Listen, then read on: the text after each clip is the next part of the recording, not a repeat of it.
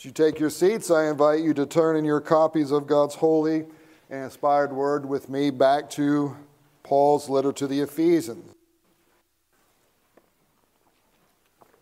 This morning we come to the end of chapter 4, and we'll even cross into chapter 5 as I'm going to read from 4:25 down to 5:2. We have not been in Ephesians for the last couple of weeks, but we return, and man, do we return. Because Paul goes from preaching to meddling, which means I have to. So get ready. 4:25 through 5:2, we're going to focus on 4:28 as well as 4:32 and 5:1 through 2 this morning. Therefore, having put away falsehood, let each one of you speak the truth with his neighbor, for we are members one of another. Be angry and do not sin. Do not let the sun go down on your anger, and give no opportunity to the devil. Let the thief no longer steal, but rather let him labor, doing honest work with his own hands, so that he may have something to share with anyone in need. Let no corrupting talk come out of your mouths, but only such as is good for building up, as fits the occasion, that it may give grace to those who hear. And do not grieve the Holy Spirit of God, by whom you were sealed for the day of redemption. Let all bitterness and wrath and anger and clamor and slander be put away from you, along with all malice. Be kind to one another, tender-hearted, forgiving one another, as God in Christ forgave you. Therefore be imitators of God, as beloved children, and walk in love, as Christ loved us and gave himself up for us, a fragrant offering and sacrifice to God. Let's pray. Father, your character, as it is reflected in your law, is sometimes the things that we like, especially when it benefits us. But even there, Lord, sometimes what we forget is that all that we do get from you is not meant for us to store up, but it is meant for us to enjoy and to pass along. And so open up our hearts this morning, Lord, to be confronted with the eternal generosity of our triune God and your extravagant grace, so that not only will we experience and enjoy to the depths of our souls who you are for us, but that we would truly become conduits of these things for those around us. And so arrest us, not simply with your truth, but especially this morning with your goodness. For it is in Jesus' name that we pray. Amen. We are in this section of Ephesians where Paul spent 3 chapters going over with us the heights and the depths and the breadth of this extravagant grace of God for us that we are called to delight in as God's people, but we are also called to put that on display. And we are to do that with the way that we interact with ourselves with God. We are to do that with the way that we interact with one another in this church as those who have a shared life in Christ. But we are also to do that with those outside of the walls of this place, as we are called very, very specifically here to be imitators of God.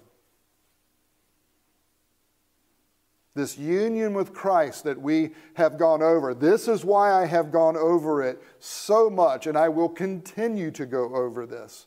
Because everything that God asks of us is something He's already given us in Christ. And the more that you cultivate that identity you have in Christ, the more you tap in to all that you have received, that you can put that more and more into practice in your life.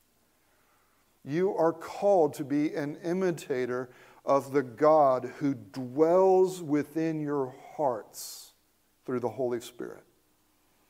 And Jesus is very clear with us what He expects of those who have tasted of His love.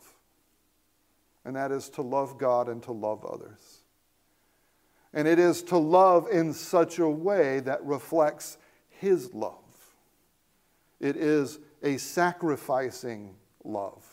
It is at times a suffering love, and at other times it is a rejoicing love. But it is a love at its very heart that is for others and not for the self. You see, as Jesus was interacting with those in Jerusalem and in the outer areas of the land of Palestine in His earthly ministry, He was dealing with a society that was very bifurcated or very spread apart financially. There were some, most often a very few, who had lots of money. They had lots of power.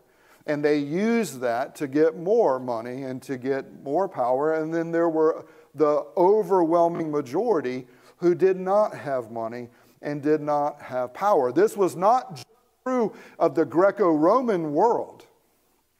This was even true for the people of God in Israel. And Jesus confronted this over and over and over and over. Quite often, those within Israel that had the money and the power would often use the Word of God as a tool or an instrument in order to justify what they were doing and in order to get more from other people. And we know that this is one of the main reasons that the people of God fell into idolatry in the Old Testament, which led to their being exiled to Babylon. That those who had power and money were using that to scheme and to steal the inheritance of those around them.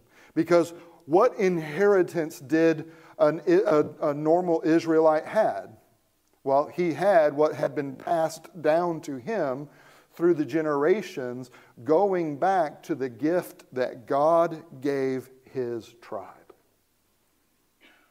Here is your portion of the land. People were scheming to take what people had. What they were scheming to take is what God had gifted them. Now, there is no doubt that sin played a role in those who were losing their things. There is no doubt that unwise decisions were made. There is no doubt that there was waste. There is no doubt that there was covetousness on their side that led them to either be lazy or to be irresponsible. There is no doubt. But what is interesting is that in the Old Testament, as it is brought to light in the person and work of Jesus Christ, the calling of God's people was to be generous. And not just to the people who had earned generosity through responsible stewardship. And that there was always a provision for those who had less, regardless of the reason why they had less. Because the point was that those who had received from the Lord were to imitate his generosity, so that they were not just taking what they have and piling it into storehouses, Jesus says. Instead, taking what they had received and using it for God's purposes in their own life, and then using it for God's purposes in the lives around them. They were to be conduits. Well, you didn't have to just be an Israelite to struggle with greed and covetousness, because the Greco-Roman world was marked by that even more. It was at least, though, consistent with their worldview. See, it was very inconsistent for the people of God to live with such overt greed and covetousness, but it at least made sense philosophically for the Greco-Roman world, even though it was still absolutely contrary to the truth of God built into his creation. As God has shared his generosity not only with those who receive new life in Jesus Christ, he also shares his generosity with everyone, regardless if they bow the knee to him or not. Right? The blessings of God fall on the righteous and the unrighteous. And so there is this generosity of, there is this expression of the goodness of God that is a tangible, physical expression. And the people of God are called to not just receive these things, but to become conduits of these things, so that we have the right priorities with the way that we are expressing our identities in Jesus Christ. In general, Paul has been telling us, put off the old, put on the new. Right? He has told us to do this with regards to obedience in general. He has called us to do this with regards to our desires, our words, our emotions, and even now our resources. That there is not one aspect of your existence that has not been made new in Christ. So you are called to express your newness with the way that you pursue stuff in this world. Notice that he gives three basic commands here in verse 28 with regards to how to put off the old man and to put on new as those in Jesus Christ when it comes to money. Notice he says that you are not to live for the self, but you live for others. Let the thief no longer steal, but rather let him labor, performing with his hands what is good. And why? That he may be able to give to those in need. Do you want to understand what Christ expects of us when it comes to stewardship of his money? This is it. He already told us in the Gospels. We read from a section that's very clear about that. But Paul here is building on that teaching of Jesus Christ, that we are called not to be thieves, but we are called to be workers. But the work that we do is not for the purpose of getting, it is for the purpose of giving.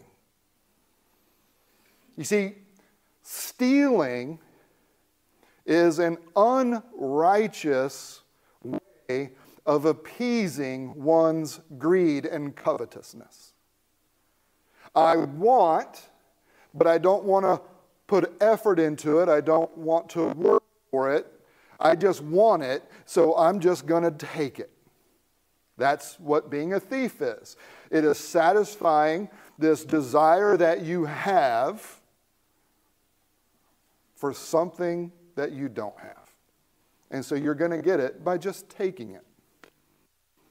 Now, someone might say, well, what about the people who get caught stealing, food because they don't have any money, because the economy and because of all these things.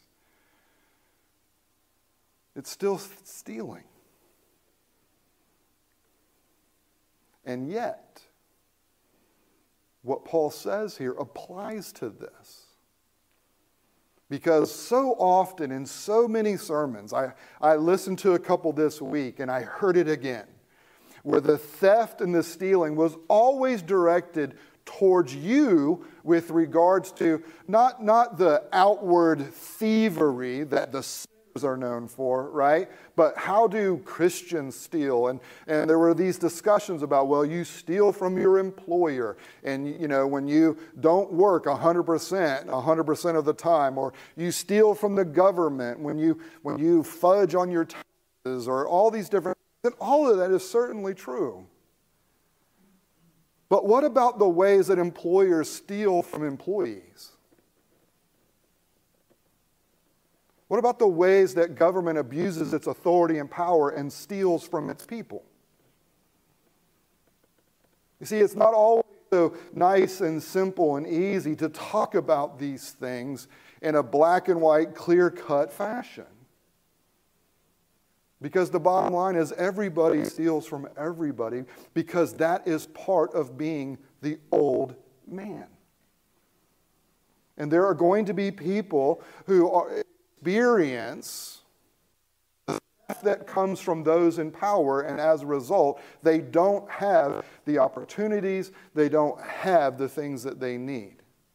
Now, sometimes that is sin, and sometimes it is from bad stewardship. Sometimes it's bad decision making.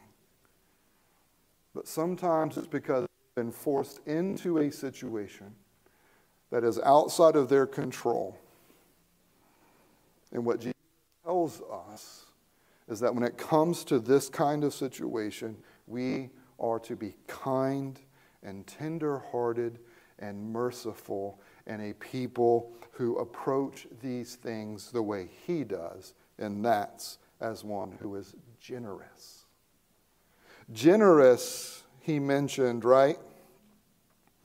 Generous even to the ungrateful, generous even to the evil. Let the thief no longer steal, no longer gratifying the desire that of fulfilling that sin desire of greed and covetousness by just taking. But then notice it says, rather let him work. And let him work by putting his hands towards what is good. So now what you have is another opportunity for how to fulfill the desires of greed and covetousness. And that is to fulfill them not by taking stuff, but earning it. By working. And taking what the fruit of your labor and piling that up for yourself so that you can buy for yourself. So that you can build up this thing and have all this stuff. And you can say, but I got this honestly. I got this through working. I didn't get this by stealing. I didn't take this from anybody. I put my hand to the plow. And I've been going about the things that God tells me to go about. And so I have this stuff because I earned it. And beloved, that is also the old man talking. That is not generosity. That is just a legal way to fulfill greed and covetousness.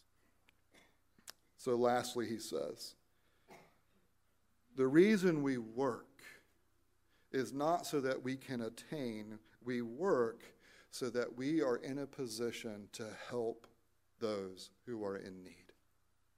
Here's a radical concept that as Jesus taught and as Paul is taking up the teaching of Jesus Christ, that we live for the community around us.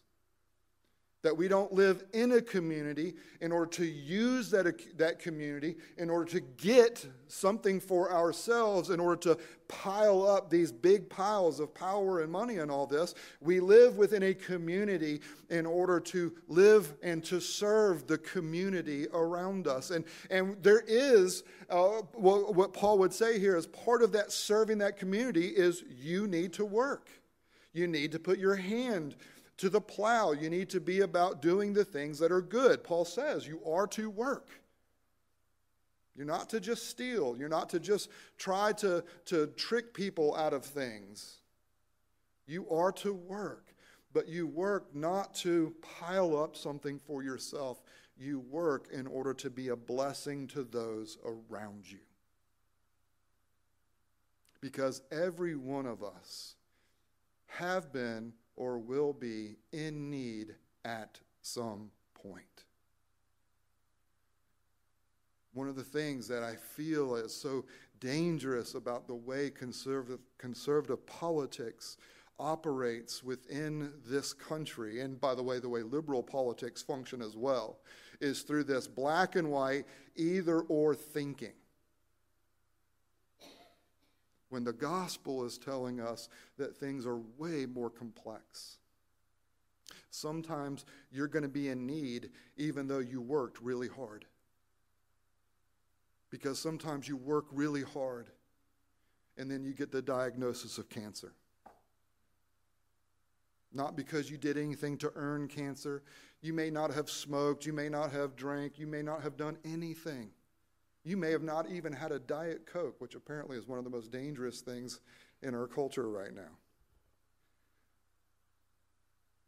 But you can still get cancer. You know why? Because you live in a fallen body in a fallen world, and God's curse against sin is still active.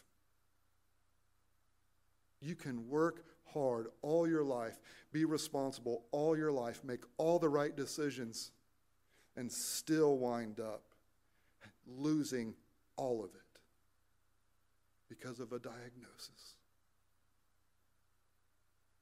It is not as simple to say that what we want to promote within our community is just get people working so that they don't have needs. You will never be able to work yourself out of having needs. And what the Bible is telling you, beloved, is that you exist for the purpose of putting God's generosity of grace on display. Because everything you have received by His grace, and you have received it in order to share it. Jesus could have maintained the glory that He was due by staying in the heavenly places and receiving the worship of the angels. And He would have been righteous and holy and true and good to do that. But He voluntarily set that aside in order to come and to give. Even to the point of giving His life on the cross. And beloved, I don't care how responsible you are with money. You have not been responsible enough to have Jesus die for you because of your good decision making. You were evil. You were His enemy. And yet, Christ loved you and gave Himself for you. And now tells you, don't be a thief who steals, but also don't be a good American who works really hard in order to store up something for yourself. Be a Christian. Be a little Christ in this world. And work hard as you put my grace on display in the way that you work. But also put my grace on display in the way that you share. Live as one who is part of a community in which you are serving in order to help everyone around you improve in their situation. Not only those who earn it, not only those who meet up to an earthly standard of who should be worthy of your generosity. Jesus tells us clearly, we are generous with all. Because we are called to be imitators of our God who loves this way. So we are to put off the old and put on the new with our resources, but our resources are not only money, Paul tells us here, because he tells us that our resources also include love. Apart from Christ, you had no love. And in Christ, you have received the eternal love of Father, Son, and Holy Spirit. And so Paul says, as you cultivate generosity with your money, it also helps you as you cultivate generosity in loving one another, especially in forgiving other people. One of the most difficult things to do is not ask for forgiveness because you've wronged somebody. One of the most difficult things to do is to become vulnerable enough to give that forgiveness. To love that person not because they were worthy of your love. To love that person not because they earned it. To love that person not because they're trustworthy with your love. But to love them as Christ loves, and to be vulnerable with your love because you know that whatever love you give away to this other person, there is more love from Christ coming to you, coming to you, coming to you, coming to you. You cannot give away Christ's love fast enough to get ahead of the love that Christ is filling you with. But we think that. Oh, I forgave him last week. I forgave her last month. I don't have it in me. Yes, you do. Because you have an endless supply of the never-ending love of God in Jesus Christ through the Spirit that is in your heart. You have to put off the old and put on the new. And the new says, I constantly have a source of love surging through me that I can share with others. And not because they've earned it and not because they deserve it. But because I didn't earn it, I didn't deserve it, but Christ is sharing it with me. And he does this so that I become a conduit of this love to those around me. Jesus was asked, who is my neighbor? Who is the one I have to love? And who was it? It was someone that they considered a dirty, mangy, horrible lowlife. Someone that didn't agree with their politics. Someone who didn't agree with their standards. Someone who didn't agree with what they thought was important. Someone that they considered a dog. A half-breed. And he says, that is your neighbor. Love as you have been loved. And so, beloved, this is what when we talk about putting off the old and putting on the new, we are talking about this from every aspect and dimension of our lives, because the ultimate calling is that we are not trying to buckle down and white knuckle our way into a changed life, but instead receiving the changed life in Jesus Christ and just opening ourselves up to allowing that to touch more and more and more of us, going deeper into our thoughts, deeper into our emotions, deeper into our willingness to live vulnerably in community with one another. Working in order to give. How utterly revolutionary. It takes the whole of your life, including your job in this world, including your relationships in this world, and it turns your life into a work of grace. Not just a work of grace where you're receiving grace, a work of grace where Jesus is sharing it with others through you.